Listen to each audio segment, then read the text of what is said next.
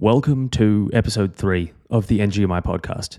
Crypto is confusing, so I launched this show in an attempt to help clear up some of that confusion and make the Bitcoin, Ethereum, crypto blockchain thing more understandable to you guys. The major benefit of this show is that I get to speak to people who know a lot more about the specific sectors of the crypto market, economics, and finance in general than I do, and then hopefully pass on some practical information for everyone listening. Today I'm speaking with Mark Monfort. He's the co-founder of a crypto venture studio called Not Centralized, as well as the co-founder of the Australian DeFi Association. Mark has recently branched out to focus more specifically on the field of AI. However, he remains extremely knowledgeable on all things crypto.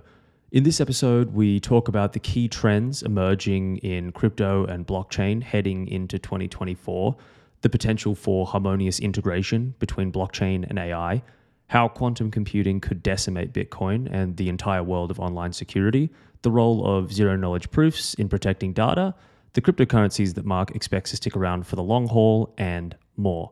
Without further delay, today's guest, Mark Monfort.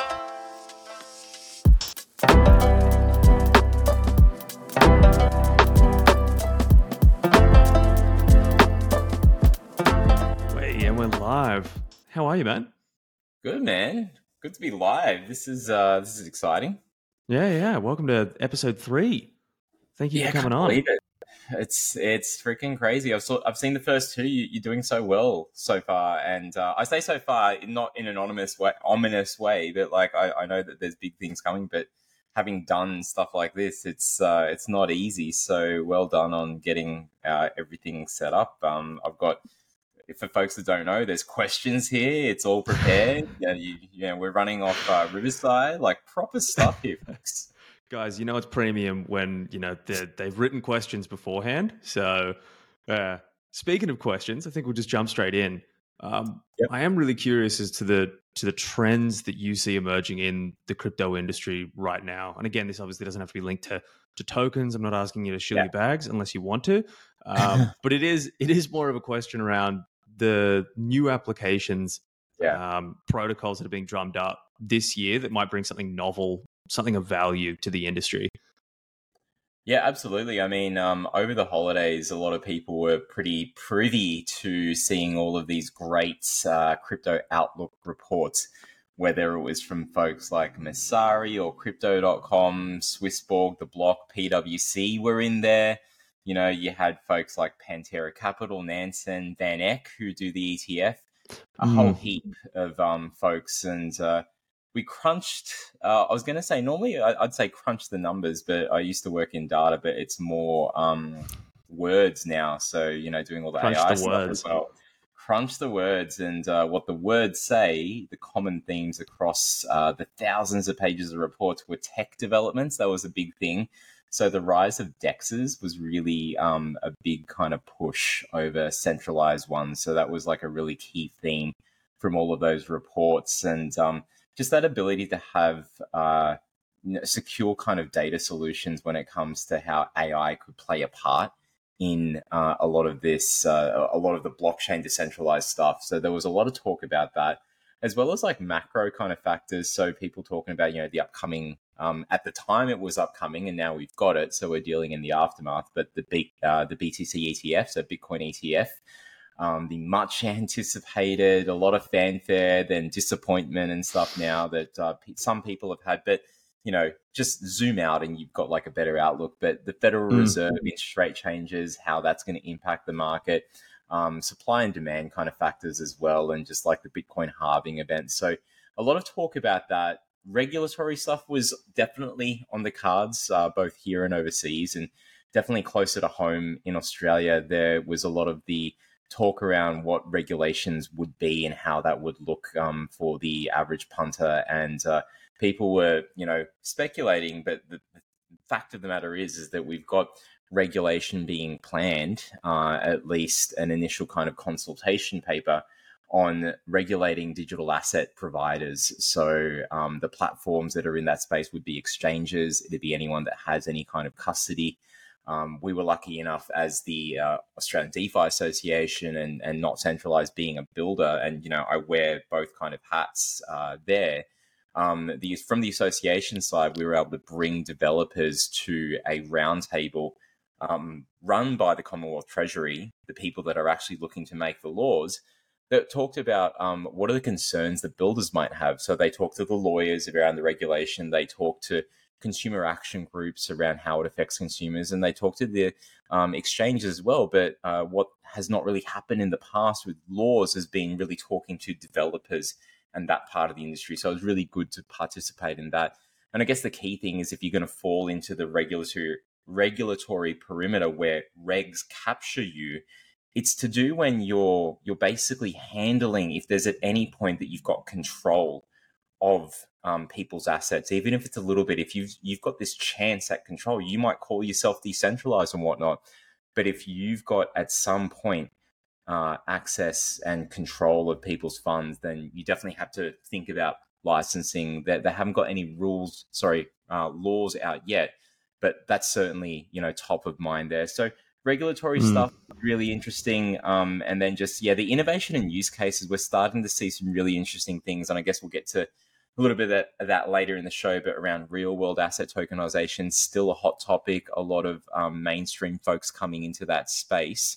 Not naming any specific kind of projects there. It's still kind of early days in that part of the world. But because the hot topic has been AI, the interesting thing I think for, I guess, degens in this space has been that blockchain is actually far more useful than people think. A lot of folks wanted to discard it, but I think the trend that we're seeing is that seeing blockchain used as part of AI solutions. So AI helps everything, but I think that other way around, like where blockchain secures and helps power AI solutions, is going to be really spoken about a lot more this year. So a lot of great outlooks. And like I said, we used AI to read through, the 1,000 pages of reports, but just at a very high level, those are some of the things that are there.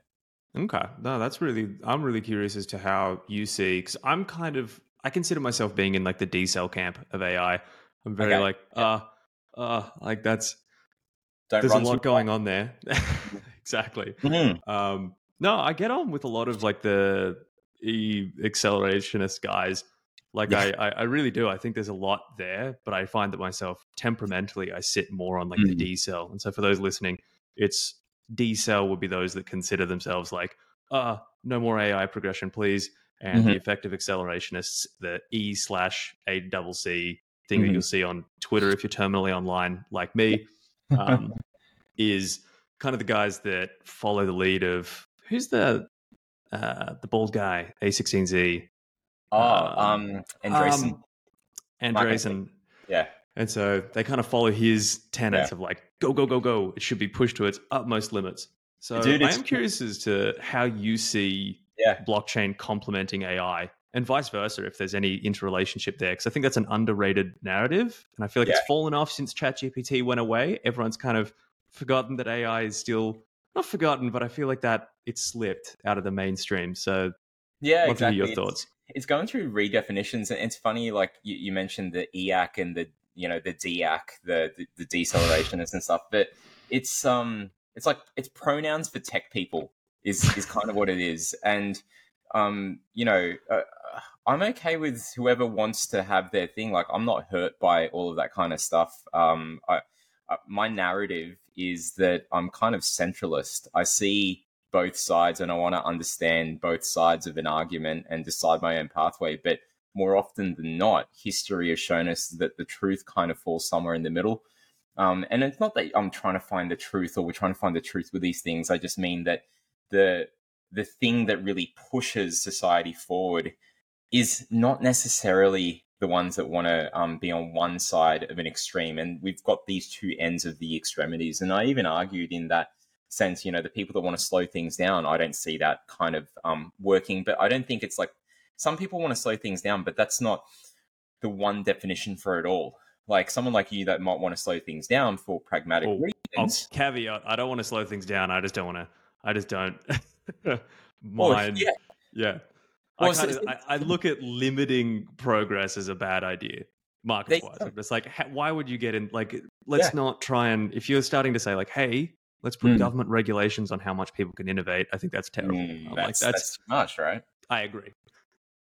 So I think that's the thing. It's this spectrum where I've spoken with people on the EAC side and said that, look, I'm not fully there because I don't want to accelerate it and do innovation at all costs. I think innovation is going to happen, and you want to learn about it and you want to play a part in it. But if you accelerate at all costs, you do what Web 2 did, and it's just scrape everything and not give any of the rightful rewards to the owners of the people that created the things that we're now, utilizing. So I don't want that, but I also don't want us to slow down. And I definitely, like I said, I don't think that anyone is really, although there might be, I don't think that anyone is really extremely one or extremely the other. We're all a spectrum. But the funny thing is that on the EAC side, when you say that you want to be more pragmatic, they're like, well, immediately that's not EAC. That's not effective accelerationism and stuff. And it's just like, how does that kind of work, right?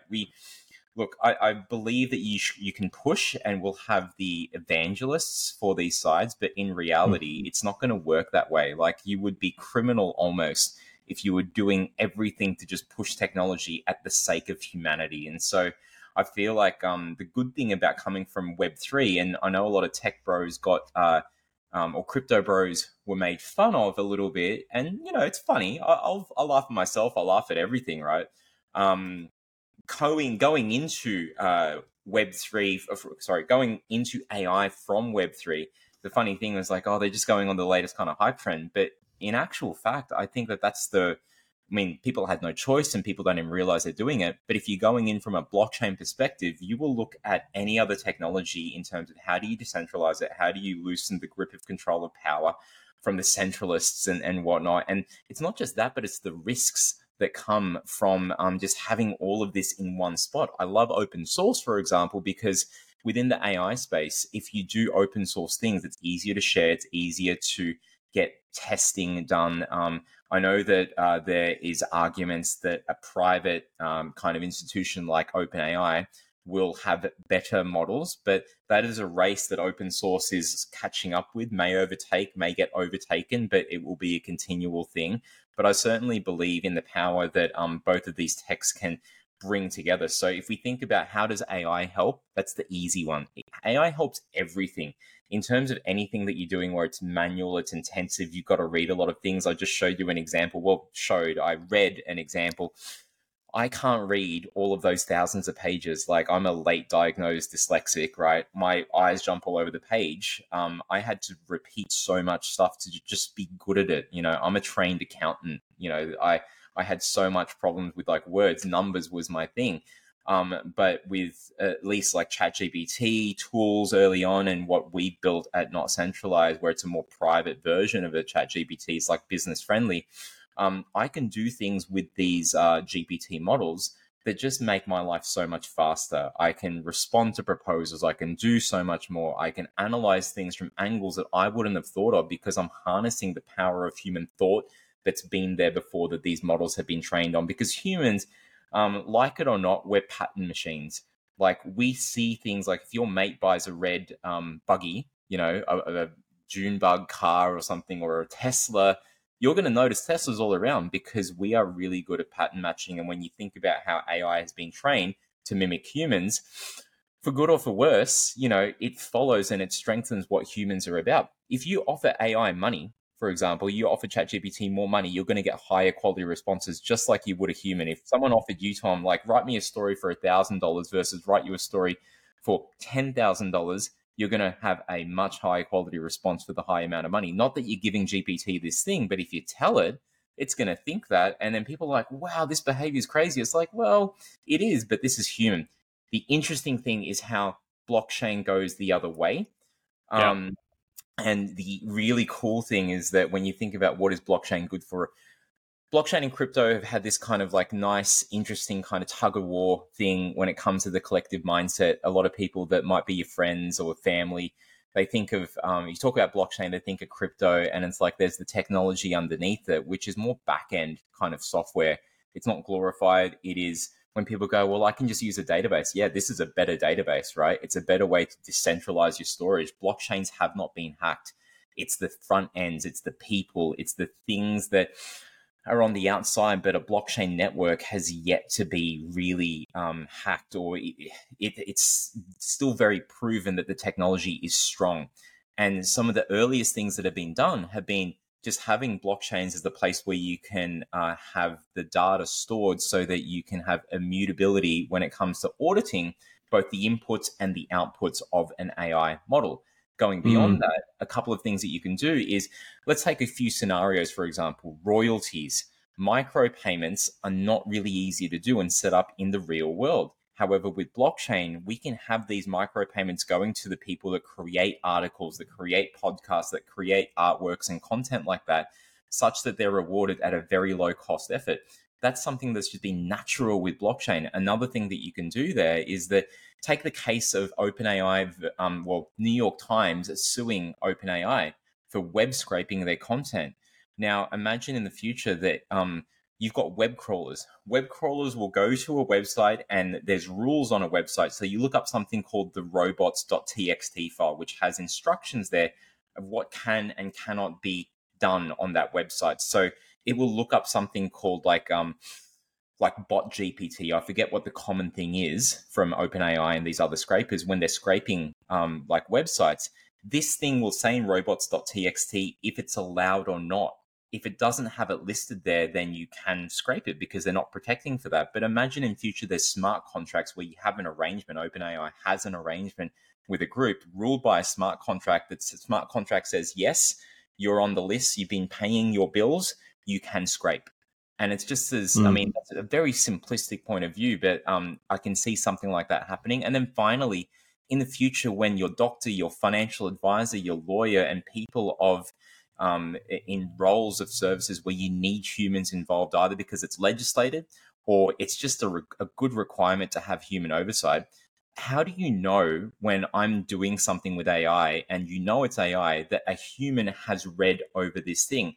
So we develop something, and I'm sure we'll see more of it, but when you have the outputs from our tool, and because we're working in healthcare and finance and other places, you can actually click to have a microsignature. A microsignature would be a ZK proof that attests, like a digital attestation, that I, Mark, have read the output, that yes, I'm using, I've tweaked, I've done something with it, such that if I have to get audited for something that I did, a report, a piece of advice or whatever, I can point back to the tool and say that, yeah, I've got that. That's what was the output of the AI from all of the things that it did, but I read over it. I'm still the human in the loop. So that proof of human thing, I think, blockchain can play a part there. Why it's a ZK proof and not just you put it on a blockchain as a record is because there might be things where a ZK, I don't want to send my data just to prove something. It might be that you could query, whether I did this at a certain date, blah, blah, blah.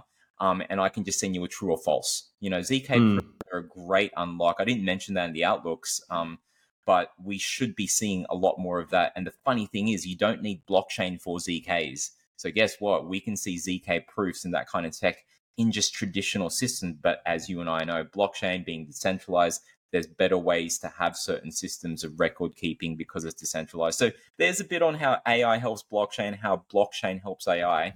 And, being involved in communities like we are on both sides, like blockchain and AI, we're seeing some really interesting things coming from the community meetups, the hackathons, and various events that are coming up this year. Okay, awesome. I do see like one of the primary concerns that I see with AI is particularly to do with artists, creators, essentially being unsure where their content is coming through. If it's been trained on it, how likely do you think it is that blockchain could actually be utilized to help verify some of that information? Because I feel like it's almost a little too late to stuff that in now and be like, hey, well, blockchain fixes this. And as much as I do think that blockchain has utility in certain aspects, I feel like unless you're putting data, like kind of segmenting it on blockchains now that it can then point back to and say, this is this person's yada, yada, yada. And it's like everything on the internet up until a few years ago existed entirely outside of a blockchain. Yeah.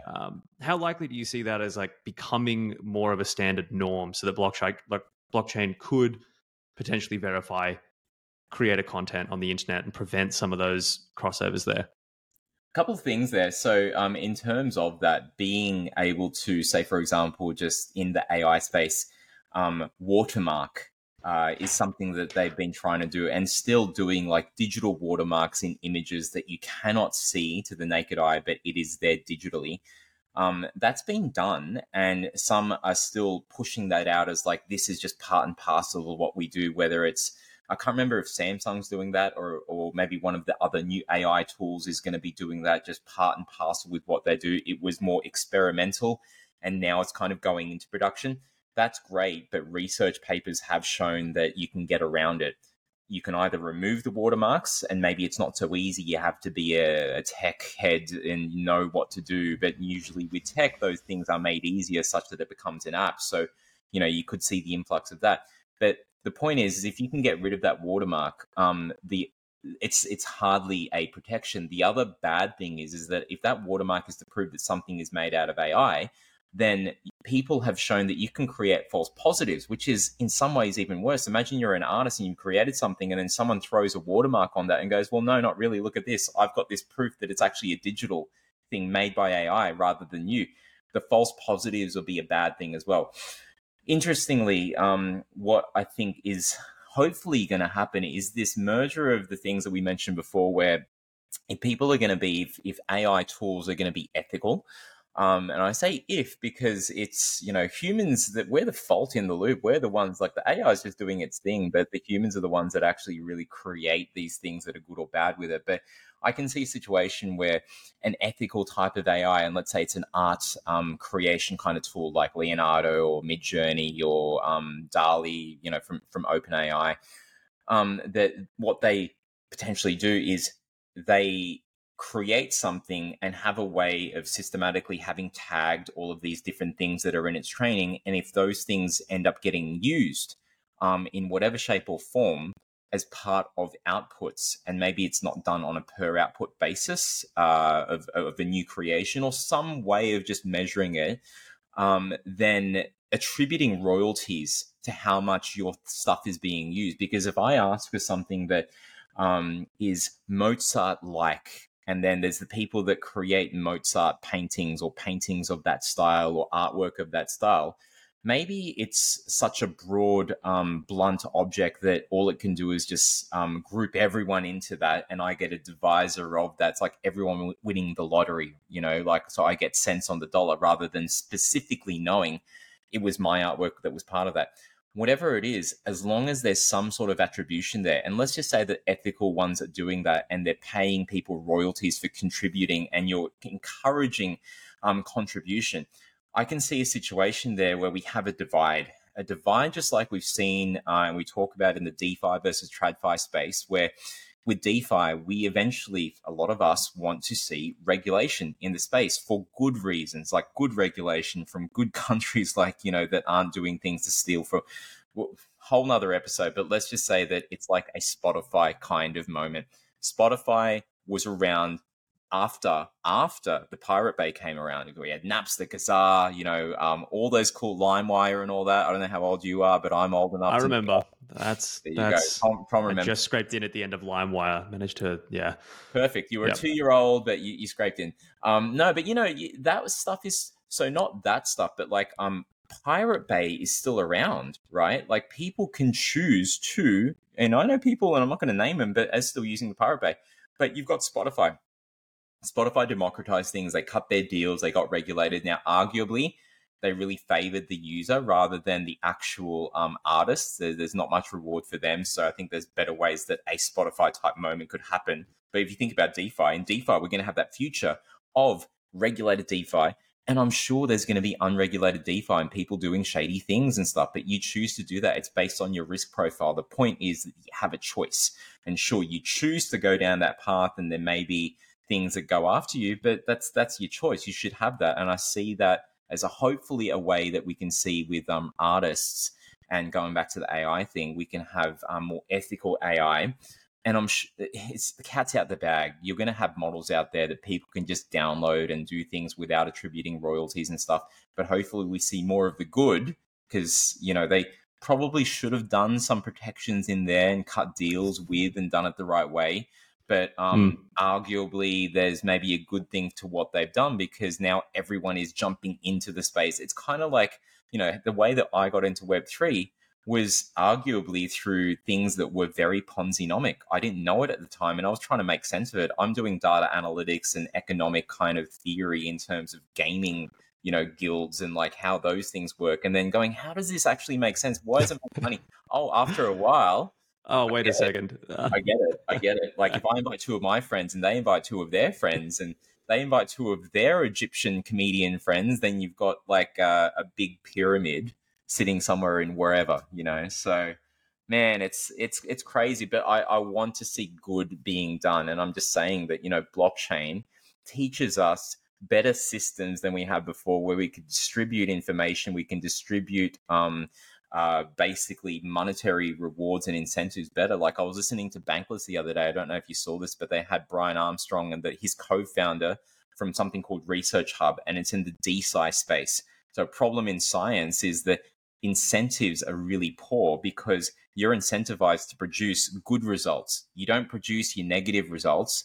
And they had something where it used to be around 40% of research showcased, years ago, 20 years ago, negative results, because that's important to moving the space forward, right? But now it's only like 20% because people don't want to publish that, because the reward incentives just aren't there to publish things that were negative, even though that'll move the space forward. So they're trying to change that. So I just, you take blockchain thoughts and core tenets to many of these different things that we're doing right now, and you can build better incentive structures. And I hope that you can do that we can all do that with AI. Okay. I'm not sure how much of your wheelhouse is still to do with DeFi. It's a good question. But I am. How much of your wheelhouse is still to do with DeFi? When you run out of time, you build yourself more time. And I do have to say that I think that this year we're doing more in the DeFi space, especially as Oz DeFi. We're committed to running 40 events this year across 4 major cities. So Brisbane, Perth, Melbourne, Sydney to start off with. We've got chapters in Newcastle, Canberra. We've even got folks in Adelaide, and Jason down there is doing great things with Simon and a few others. But we are committed to those 4 major cities, at least, to doing 10 events this year. And so I'm scrambling to get those underway. So in a way, this is our biggest year, even though there's been all this noise about AI. I think it's been necessary. It's been great that not great in a way that we've cleared out the noise and the mess from we had the DeFi summer, and then all this crap happened overseas and a little bit here. People lost money, and it's unfortunate. But with the investment side of things, don't put in more than you're willing to lose, diversify, and all that kind of stuff. Hard lessons were learned, and hopefully we see some recovery of that with the whole FTX thing and whatnot. But in terms of work, there's a lot more mainstream stuff happening in the blockchain space. So the movements, I believe, really happen when you have banks, financial institutions, other corporates adopting telecoms, for example, adopting blockchain technologies as part of what they do, seeing more events, bringing new people in. We were really lucky to have at each event, we'd do a hands up and see who's new to the space. And we'd always get a good number of people, like sometimes 20, 30% that were new to the meetup. So even though we had good numbers, like 60, 70, 80 at each event, we were still getting new people coming into this space and others rotating in and out that were more of the regulars. So DeFi is still a big part of what we do. And even like I said, with the AI stuff, we're bringing blockchain into it. We're very lucky at Not Centralized being this part of the Australian blockchain ecosystem with some of the projects that we've done and we can talk about. We're really lucky we started off from that, because we bring that philosophy into the other emerging tech like AI. And eventually, when we're all talking in a year's time or so about quantum, or maybe it's a year's time, but it's like a year, but it's really 10 years from now, but we've gone back in time because quantum will open up like a wormhole and we'll all be like Back to the Future. But whatever it is, quantum is coming, so to speak. I just believe that... What do you mean by quantum? Quantum computing. So there's companies, Australia is really great at it. There's some great companies. Sydney has the quantum terminal. There's companies like, I'm going to butcher some of the names and stuff here, or actually not even remember. So don't worry about being butchered, folks. It's not even there in my head. But I've met some companies that are doing stuff, and they're trying to get quantum computing to do analysis. So to doing economic analysis, to doing markets analysis, to doing medical analysis. Because imagine that instead of things taking time like they do with traditional computing, even with these really fast NVIDIA GPUs, it's still this process of it's in order. It's not all done at the same time. Or if you want to do that, you have a really expensive hardware and software costs running multiple GPUs doing the same tests at the same time. But with quantum, it's still expensive, but you've got these things where it can run far more types of tests and scenarios, and you get to answers a lot faster. I feel like, and look, I'm going to be really, it's probably not a question you can do, but imagine you can go, okay, well, if Bankless and folks like these others are talking about fast, like how crypto fast, fast tracks, or it's not, it really speed runs history and testing of things. Imagine you can do that at a far greater scale. Yeah, crypto did things in like years that took hundreds and decades of, years and stuff. Well, maybe quantum does it in a few minutes. So that's another kind of scary thing. But yeah. Speaking of scary things, the only thing I'm not up to scratch on quantum computing at all, and I'm not going to pretend to be, but Yeah. The one thing that I do remember kind of coming across was the danger of quantum with blockchain in the sense, and it was one of the big like doomer arguments out there that was like, once quantum computing becomes sophisticated enough, technically it could hack a blockchain. And that was like that's when Bitcoin will end argument. Do you think that's plausible? Yeah, but at the same time, the counter is that it does that to everything. So no more HTTPS. So go bye to internet security. What's the point of any electronic device anymore? Because everything is just hackable. It's not just blockchain. It's the same kind of argument that people have when they go, well, how do you deal with your electronic funny money when the power goes out? Well, how do you deal with normal banking when the power goes out, buddy? It's the same kind of thing. The world is run electronically, and especially here in Australia, I could get that argument in really cash-rich economies, but it's a real rarity to not do stuff digitally. There's pros and cons to doing that. And I mean, Optus went out for an hour, like a you on couple of Optus? hours, and no, I was glad to be a Telstra maxi that day. Same. But I mean, Optus goes out for a couple of hours, and it was like, I think that people realized the kind of fragile nature of everything, and it is always that funny thing of like, oh, what happens to crypto? It's like, my guy, what happens to literally everything? Like, Exactly. Crypto is just a third order thing in that list. Like, it's probably one of the least essential things in that list of what happens when the internet goes down. They talk to this irony, like why people hate crypto, and I get it when the people that have been promoting it have been the scammers, the con artists, when that's not everyone that promotes it. They're a minority, right? And they're very loud minority. They're very loud. Chainalysis shows us that illicit activity is, from what they can tell, it is such a small portion of what is publicly known in terms of the crypto hacks. And there's probably stuff that they know about that we don't know, and it goes into their numbers, and it's obviously not everything. So caveat there, but they show that, at least from as much as they can gather, that illicit activity, just like in the real world, money laundering is not everything. If we were going from a system of whatever it was handshakes before, and we go to this thing called money, and people go, well, look at all the scams that happened there. And then you show that, like UN reports from 2017 or whatever it was, 5% is maybe, good guess, is about 5% of GDP globally is money laundering, right? That's a small percentage there.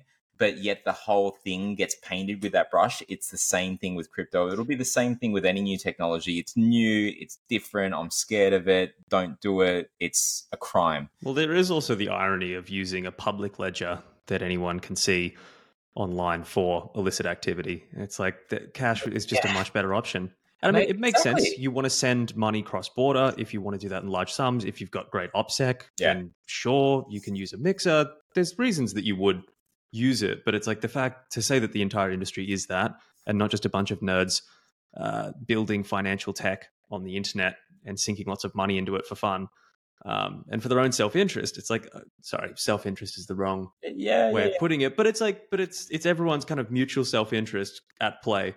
I do think that the level of ire that crypto receives in terms of being used for criminal activity is completely unwarranted. Yeah, agreed. And over time, as agencies figure out how to look at it, it decreases over time as well, because people are like, shit, it's Can't do that anymore. Bitcoin is no longer this really complex thing that it's like, oh, well, the cops don't know what it is. It's like, they do. They're very aware. Yeah. The So no, authorities but I come to mean, these events, I've seen them and they present themselves. I'm not saying like that your local cop shop is going to be there, but people that work in, whether it's the government bodies that are regulating the space or the ones that are doing the enforcement side of things, whichever agency that might be, they are well aware and they come to the events like the major national kind of ones and conferences because they want to meet with people because we want to see good being done in the space. Like you have a nice sound economy running when there is protections for investors at the same time there is room and ample room for innovation. Like we definitely don't want to stifle things. And Australia's been a great test bed for a lot of innovation. But yeah, we have to have balance, right? yeah. And this is the thing. I was actually speaking with, this is a couple of months ago, I was speaking with the Secret Service. Not sure if I should name the specific field office, but it was interesting. I was chatting with these guys that work in crypto enforcement for the Secret Service. So their main thing is scam protection. And these guys are degens, which I found really funny. Like they're super interested in it. And they were kind of like, there is this conflict between having money on the internet and then like the pros of that being that you now just have money on the internet. You don't have to deal with, third parties putting it in a bank. It's like I can just take it, move it around, do what I like. That appeals to some people, doesn't appeal to others. But again, there is that balance of there's a great side to it. And then there's also the fact that crypto kind of just opens up the surface area of scam potential. Because it's like, instead of having your, hey, send me an Apple gift card, kind of scam where you call someone up and you have to convince them to send you 1,000 Amazon gift cards for tax or however that plays out. You now have this scenario where it's like, okay, click 3 times and send me $10,000 of money that you will never see returned. The one overnight, the DeFi happened overnight, $580,000 gone. And it was like, okay, so you're taught when you work at corporates or you just know from being a tech savvy kind of person, or not even tech savvy, you're just aware of this. If the email address or the phone number that you're getting from ATO, having money for you, or the email address doesn't look like it's BlackRock, it's blackrock@gmail.com. Yeah, right. But this thing looked like it. They've done some layoffs recently, they've let them run the Gmail. Keeping it light. But, this thing overnight, you look at it, the header, it is, well, they didn't open up the header. So there was some ways that they did it. And I don't know the tech side of things. Someone else can explain that. But the sheer fact that this thing looks like it is coming from the DeFi, de.fi protocol. Looked like it. People clicked on it legitimately thinking it was a thing and then got scammed all that money. Now, here's the thing. I reckon that we can do something about that with the technology. And it goes back to from the ICO's days to the DAO's days and stuff, where we were not using blockchain tech for what it could be good for. Imagine if you had a promise of, you got to do sweat equity for me, Tom. You got to grind and hustle to be part of this DAO. You do all of that. And as soon as I get funded, I run away, or I don't give you any money. However, you could have something with a pre-approved contract, smart contract, that says that as soon as this wallet gets paid via escrows, you're getting the money coming straight to you for all the work that you've done. The more work that you do, the more allocation you've got. Some fair system that cannot be tweaked, that cannot be just because I changed my mind and I was a good person before and now I'm bad. You can't do that. I think it's the same thing. We bring technology into things like, and I'm not sure exactly how this would work. I'd have to run the numbers with the devs like Arturo and stuff in my team.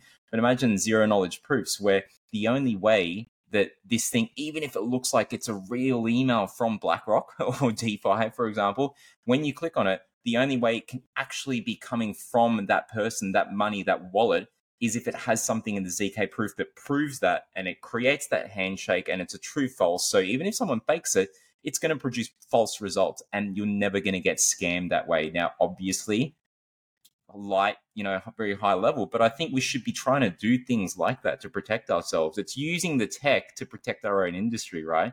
Otherwise, we get scrutiny from the outside. This is just another tick on the box of people from the outside going, see, told you so, you shouldn't be in that space.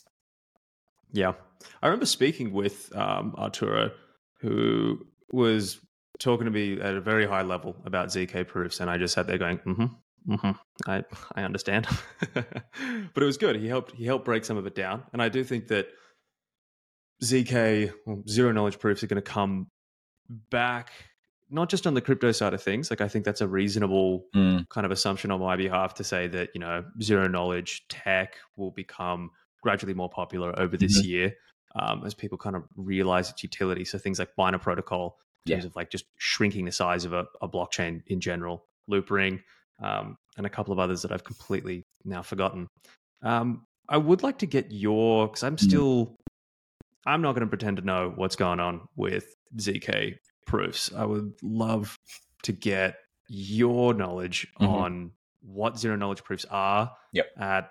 Explain like I'm five, which for all Cool. intents and purposes on this conversation, I am. Well, the good thing is that it's not centralized. We act like we're 5-year-olds, even though we're in, multiples at that I age. know. No. I think that's why we love the crypto space, even though we're tech nerds. We're the banker wankers in a way that have come into the space that we adopted because we have been that way. We've already been the kind of degens in our own industry. We've been different. We've wanted to rattle the cage and make things better for our fellow man and stuff. But just going back to it, like the way that we see things in all of crypto is just great, big, useful, better than what we had before tech solutions and zero knowledge proofs. If you just want to think about it from this really high level, and this is like, if anything, my role in the space is to act as a go-between the other directors, the big, brains that are out there to explain things to the community in a better way to understand. So hopefully I don't butcher my own kind of ethos here, but I think that zero knowledge proofs, if you think about how you move data around in the current world, we see things like log files, or you send the data across. And with a zero knowledge proof, a real world scenario of that is that when you go to a nightclub and you show the bouncer your, if you're lucky enough to be To still be ID'd. still be ID'd, like I'm older now, so I get it every now and then, and I count my lucky stars when I do, but I have to show my whole wallet. I have to show they can read it. And I remember back in the day when I used to go clubbing a lot more, maybe 5 years ago or so.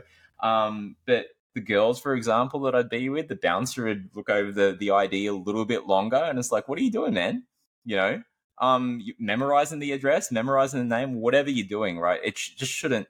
Okay, fine, do your thing. That's your game, but like, we shouldn't have to, just to be able to prove that you're over a certain age. All you should be able to show is your date of birth. Better yet, you should only be able to just say a true or false thing. So a zero knowledge proof is if they, as the authority, ask a question, you can say yes or no based on the information that you've got in your data, your ID, your knowledge, whatever that is that your data is about, without actually having to move the data across, without actually having to send the data across. So zero knowledge proof is a way of proving without moving the data. Now, the interesting thing in crypto is that it's being used for roll-ups. So you said shrinking, right? It's being used to group and aggregate a whole heap of accounting transactions in a way, doing it off-chain or on a side chain or whatever, that basically is done there. The aggregations that happen are grouping those transactions so it's low cost because they're not charging for every single transaction that happens on the layer one, typically Ethereum.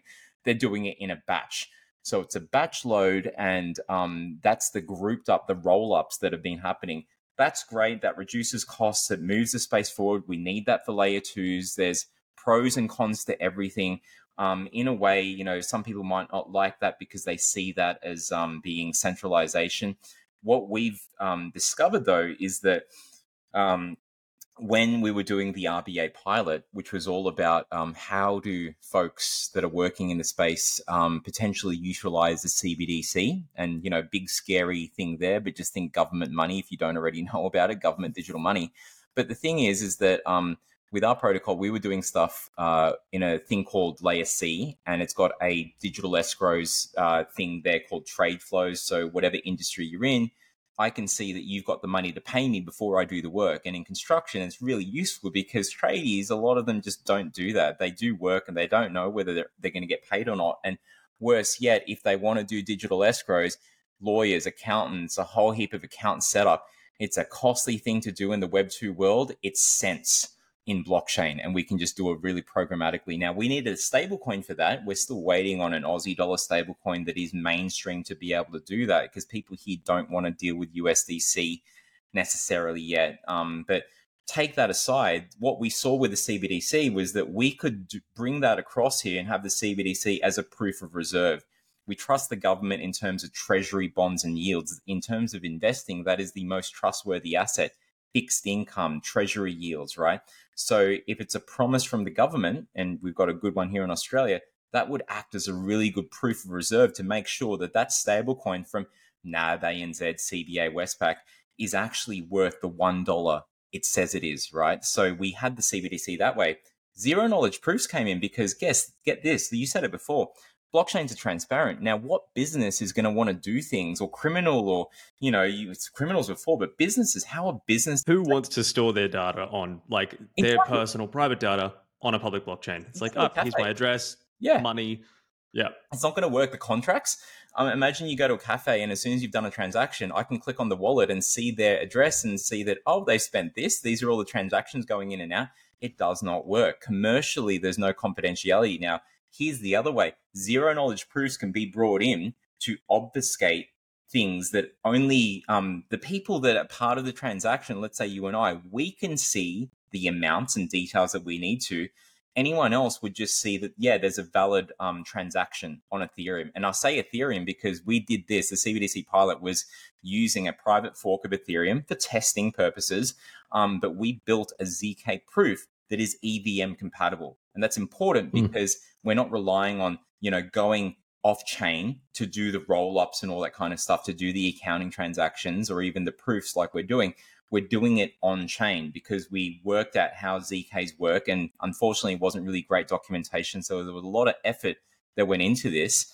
And so what ended up happening was that we built this thing that is got the digital escrows. Here is the ZK proof that's on top, so that if you're a business doing something with this, it doesn't have to be construction. It could be anything where you use this kind of protocol. You have the confidentiality there, and it can sit on a layer 2 because we put it on Base, for example, which is EVM compatible. We've done it on, a non blockchain. We did it on DLT, which is Hedera. They were our partners for the pilot. And we've done it on Ethereum. So there's your base layer 1 Ethereum, there's your layer 2 Ethereum, and there's something that's not Ethereum that is EVM compatible. And you can do all these things there. The beauty of all of this, the reason why we can do it and do it so fast, was because this is open source. This is a place where if you're a dev, you've got great ideas, and you persist, you can create some really interesting things. The rollout now is trying to get corporates and business and banks and financial institutions to start to adopt these things. And, big places take time to change. It's going to happen. So we park ourselves on the side where we know we're going to be in that area where as soon as something, maybe whether catastrophic or positive, happens, they want to bring you in to do this kind of stuff. We're having some really great conversations, but it's trickling along. It's when you compare what's going on in blockchain, the positives that are going to be coming there from going mainstream, like having the Bitcoin ETF, it far is outweighed at the moment, at least in the news and in terms of movement, by what AI is doing. But I think that, we need to keep pushing on both. Yeah. Okay. So would you say, like, the future... I'm not going to push you into that. No.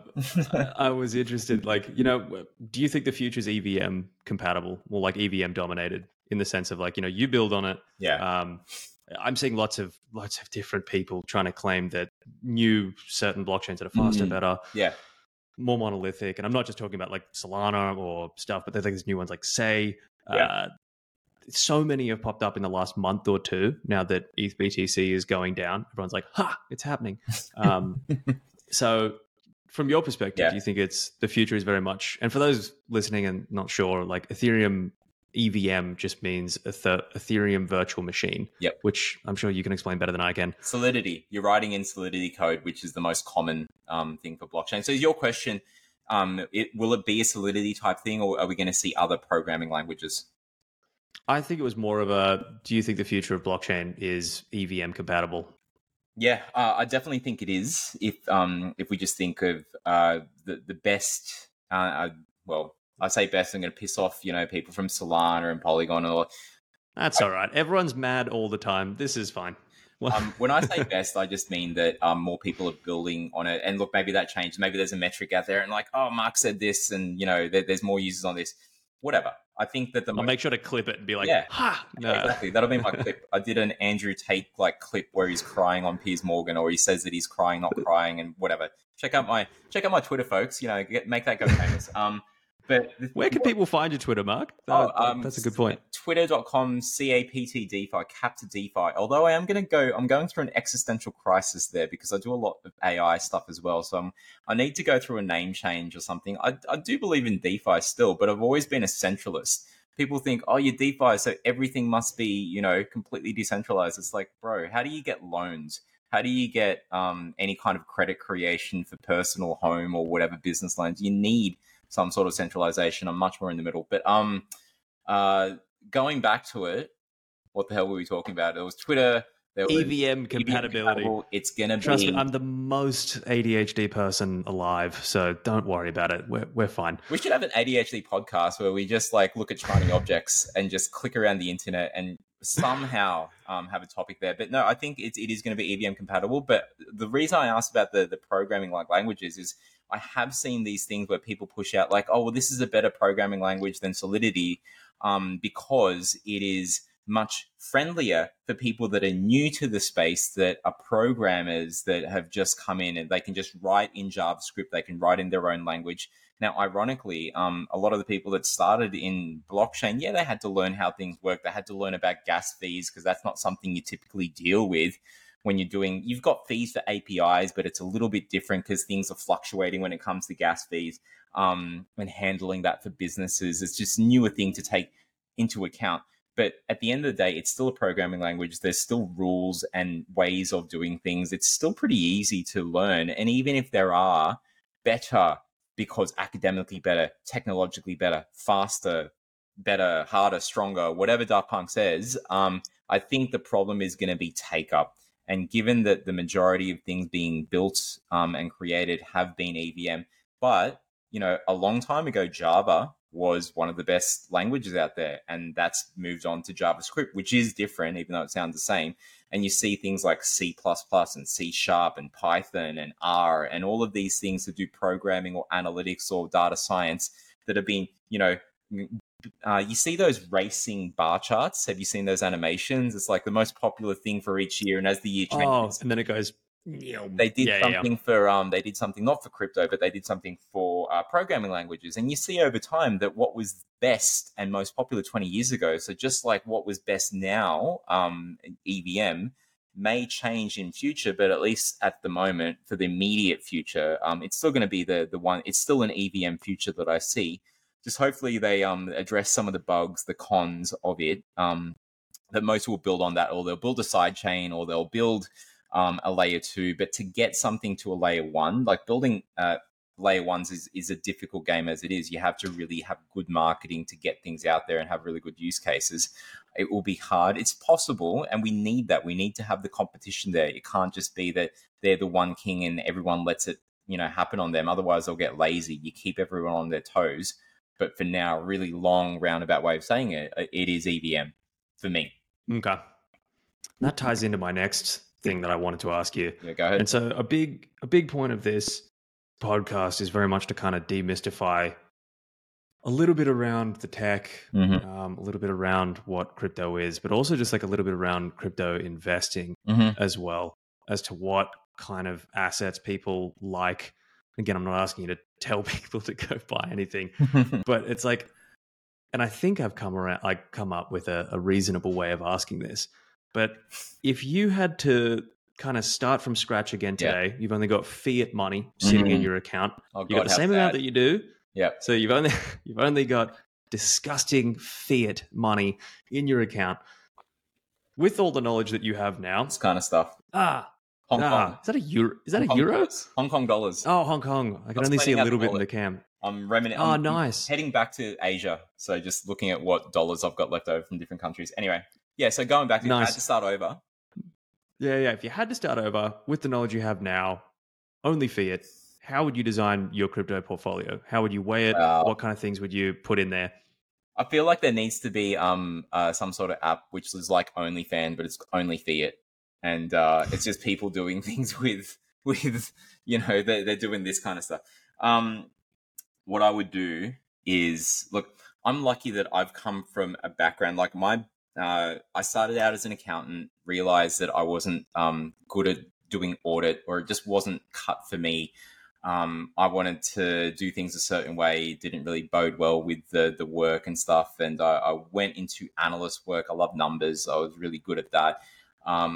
And from going into that space, what was really interesting and learning how to use tools and bringing up my statistics kind of background from uni, I was able to get into research analysis at investment banks. And being in that space as an equity analyst, looking at macroeconomic trends and being a bit of a quasi-economist, I got to see working with traders on trading floors. So proper, massive screens, or like large numbers of screens, a lot of Bloomberg and other stuff going on there, a lot of shouting, a lot of like phone calls, a lot of like client meetings. You see what works and what does not in a really professional setting. Now, I'm not saying that retail is dumb money, but we don't have the kind of information. There's definitely an asymmetry where one side has a lot more information than the other. And even though the world is, moving forward, there is always going to be the side that has money will have more information. But what you learn from there is core tenets that are still holding true, no matter whether you're on the sophisticated investor side or the dumb money side, like I'm in now and stuff. But you are in this space where diversification is key.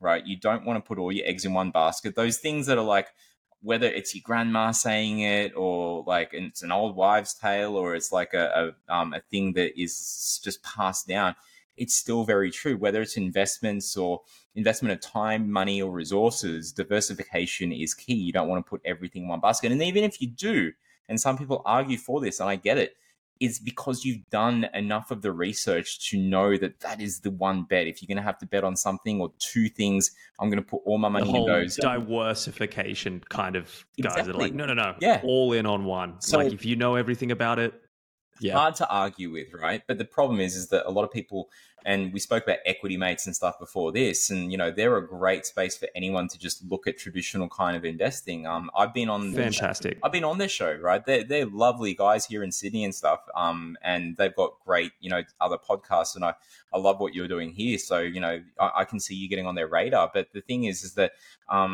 they talk about it, whether it's in the forums or on the shows with the professionals that they bring onto the show, or, I was doing a lot of data analysis for ETFs. And I don't do that anymore, but I was tracking Bitcoin ETFs. I've got an app online that, people care to look at it. It needs to go through an overhaul, etftracker.com.au, Aussie ETFs, so no Bitcoin ones there.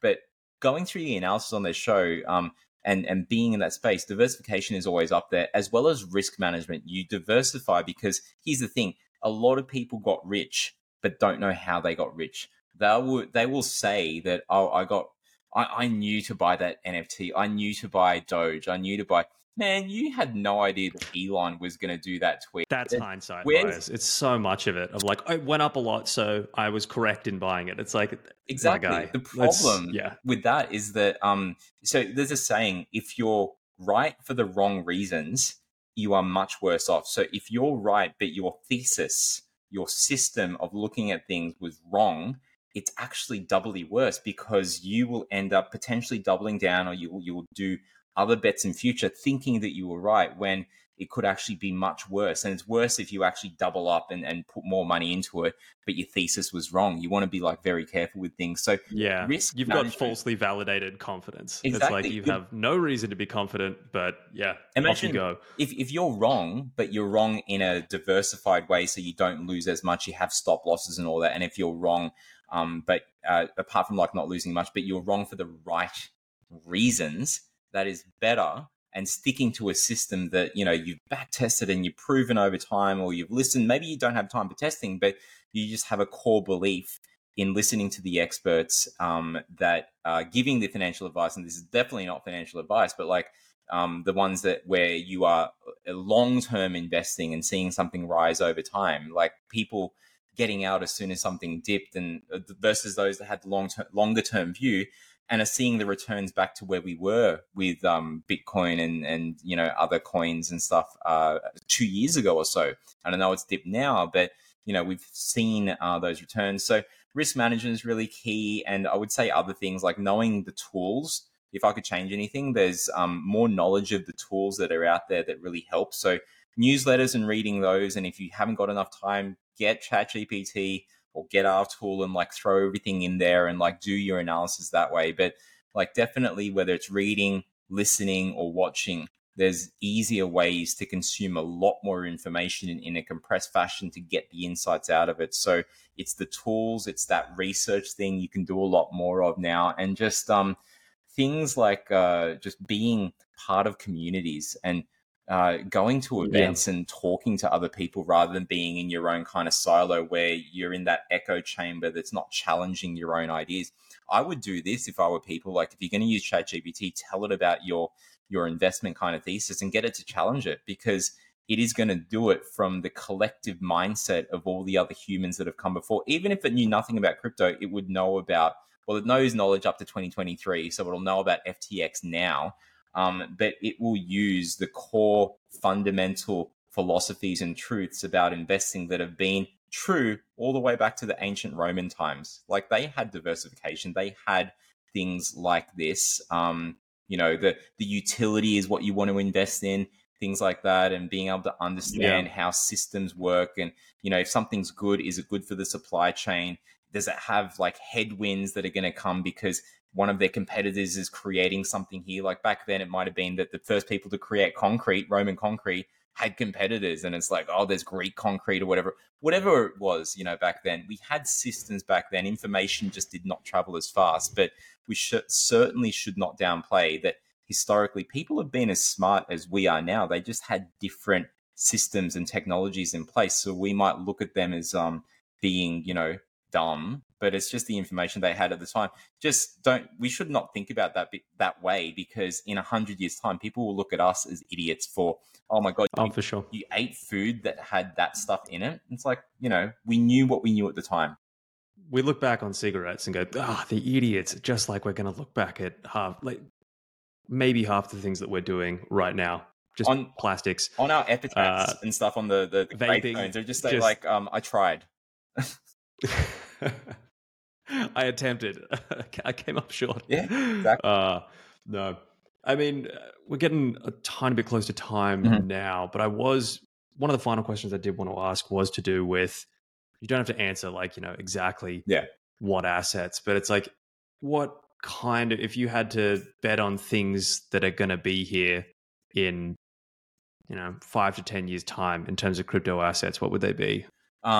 It's going to be the mainly used chains. I see a lot of other kind of projects. When people look at crypto, the various coins, anything outside the top 10 or whatever, a lot of these are investments just like you would normally invest in penny stocks, like the Jordan Belfort, Wolf of Wall Street type penny stocks that he was pushing, things that are listed yet have yet to be proven in terms of value utility. They're going for fractions of a cent. And here in crypto, that same kind of project that now is decentralized is $2, $5, whatever it is, and pumping people's bags and stuff like that. You're doing the same thing, folks, that Jordan and his crew were doing. It just wasn't regulated. Wait till regulation comes in, and it's a harder thing to do that, making money off your fellow man. Look, this is not to get philosophical and stuff, but I just find it discomforting when people have made money knowing, you might not have known, but knowingly that others have been losing when you've been making it. No, it's not a zero-sum game, but there are some people that probably did that without thought or regard. But going back to it, crypto, where it's heading and stuff, I see a lot of those things being flushed out, but it's like startups. We're not going to stop doing that. We should always have new ideas, but we should try to have that delivery mechanism of utility. It's just that when it's the hype phase, you don't have to show as much. You can have an idea on a napkin and probably get invested. Then as it matures and things kind of wind down, better PowerPoints. In a bull market, you might not even need a napkin. You could just walk in and be like, "That's it, token." You shout out, you shout out token in a restaurant in Silicon Valley where Andreessen and Horowitz and all the other VCs are. But matures. You need a better PowerPoint. You need some other investors. You need to show traction. But in any case, the point is that things that will still be there, because I think we'll always have those startups and projects around. But I think the things that will just remain there are the infrastructure, the major platforms, layer ones and layer twos. Bitcoin will be there. Where one of our things that we've got coming up, an online event for the Oz DeFi Association, connecting all the cities, where the major presentation is going to be folks doing DeFi on Bitcoin. They'll talk about Rootstock. They'll talk about ordinals. They'll talk about these cool things. And, the fact that we've got this Bitcoin ETF, it's unlocking like what a lot of institutions are looking at with what else you can do on Bitcoin as well as retail people. But we're going to see Bitcoin, Ethereum. I think other things are infrastructure. So Chainlink, I'm a strong believer in. There's some great folks like in Adelaide, Verida, that are doing things, Filecoin that are doing things in terms of storage and security. There's all these great kind of projects out there. People doing stuff in ESG, like our friends at Sensan.